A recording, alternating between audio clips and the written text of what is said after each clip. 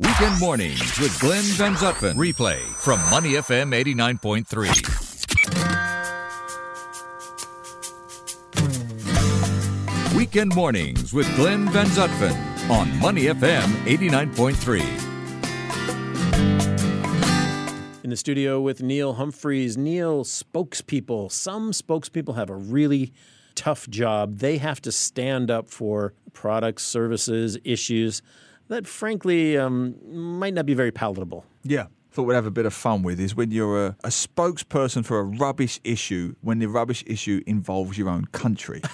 Now, I used to make fun of Singaporeans because Singaporeans would often say, but now I empathise with them. Singaporeans would always say, if a Singaporean goes overseas, guaranteed they're going to get the same stuff. Oh, Singapore, chewing gum.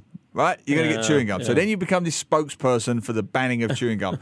In the old days, it used to be Michael Fay, the American guy who got caned. So you end up being an unofficial spokesperson for Singapore's chewing gum, or for their caning, or for their lack of crime, and so on and so on. And I used to make fun of it, but I get it now. My word, do I get it. Because when I was away, as you know, in the Telunas Islands in Indonesia, if I met anybody, and they said, where are you from originally? And I say, England. Their first word was? Brexit. How did you guess? Yeah. So then you end up becoming this unofficial apologist or spokesperson. Or explainer. Often explainer, yeah. What's going on? So it's happened to me so many times. Wow, Brexit now. What? Taxi drivers, strangers in the street, people at hawker centres, American teachers.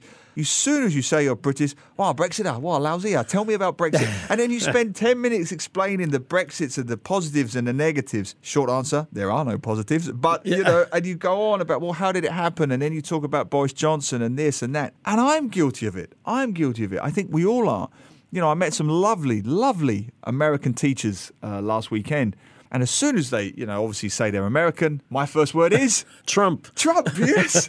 Tell me about Trump. How and why? How and why? Just this week, I was reading the story that he now blames his orange hue, his orange colour, on energy-saving light bulbs. So as soon as I meet an American, I'm saying... How can you have an American president who blames his orange makeup on light bulbs? And these poor guys just probably want to have a beer. You know what I mean? But now they're having... As do you when you're asked about Brexit. But suddenly, I'm a spokesperson for Brexit. An American is a spokesperson for Trump. Singaporeans become spokespeople for chewing gum. And you take it for granted until it happens to you. Until something happens in your country.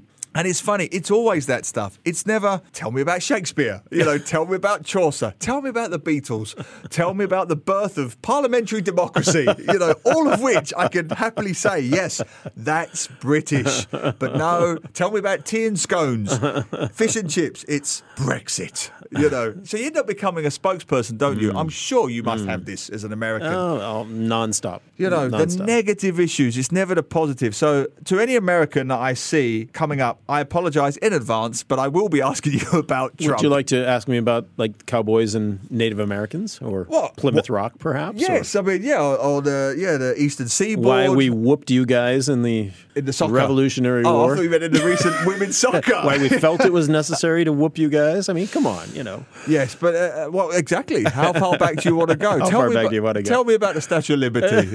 Gustave Eiffel. That's right. Thank you to the French for the Eiffel Tower. So that was good. But it's true because I had this conversation with an American teacher last weekend, and it literally it was a tennis match, back and forth. So tell me about Brexit. Right, well, Boris Johnson is this, and the British government is that, and you've got this little England mindset, and blah, blah, blah, and I call it a post-imperialistic mindset, which is very unhealthy. Right, now, your turn. Why do you have an American president who is orange? Well, it's because of the light bulbs. It's because of the light bulbs. So that's all I need to say from now on. Light bulbs. Right, it's light bulbs. Light bulbs. The whole thing is light bulbs. And so why do you have an American president who redraws the map of an impending hurricane, just so he can win the argument? Well, it's because of this and it's because of that. So, on behalf of Singaporeans who have spent 20 years talking about chewing gum or caning or Michael Fay. Or it being a boring place to live. Or being boring. Right, that's another one. Or being low crime. Or being this authoritarian state. Or being part of China. I get it now. I get it. So if you see me in the street, I am happy to talk about hawker centres, MRT systems, parliamentary democracy, Shakespeare, the Beatles, the Rolling Stones. But I don't really want to keep talking about Boris Johnson because he is not necessarily entirely representative of Britain. This is where the stereotypes come in. I'm sure you get it. Not every American is a Trump lover. And to think you're not even paid to be that spokesperson. You have to do it for free. And all the things you could pay me for, you could talk to me about, I don't want to be, you're right, the apologist or the spokesperson for Brexit. But honestly, next week, I guarantee you, at least 3, 4, 5 times, someone will come up to me, we will get talking, and they'll say, Brexit, why? And that is the conversation that keeps me awake every day. Trump, why? The Unwitting Spokesman this morning on Money FM with Neil Humphreys. Thanks, Neil. To listen to more great interviews, download our podcasts at moneyfm893.sg or download the SBH radio app available on Google Play or the App Store.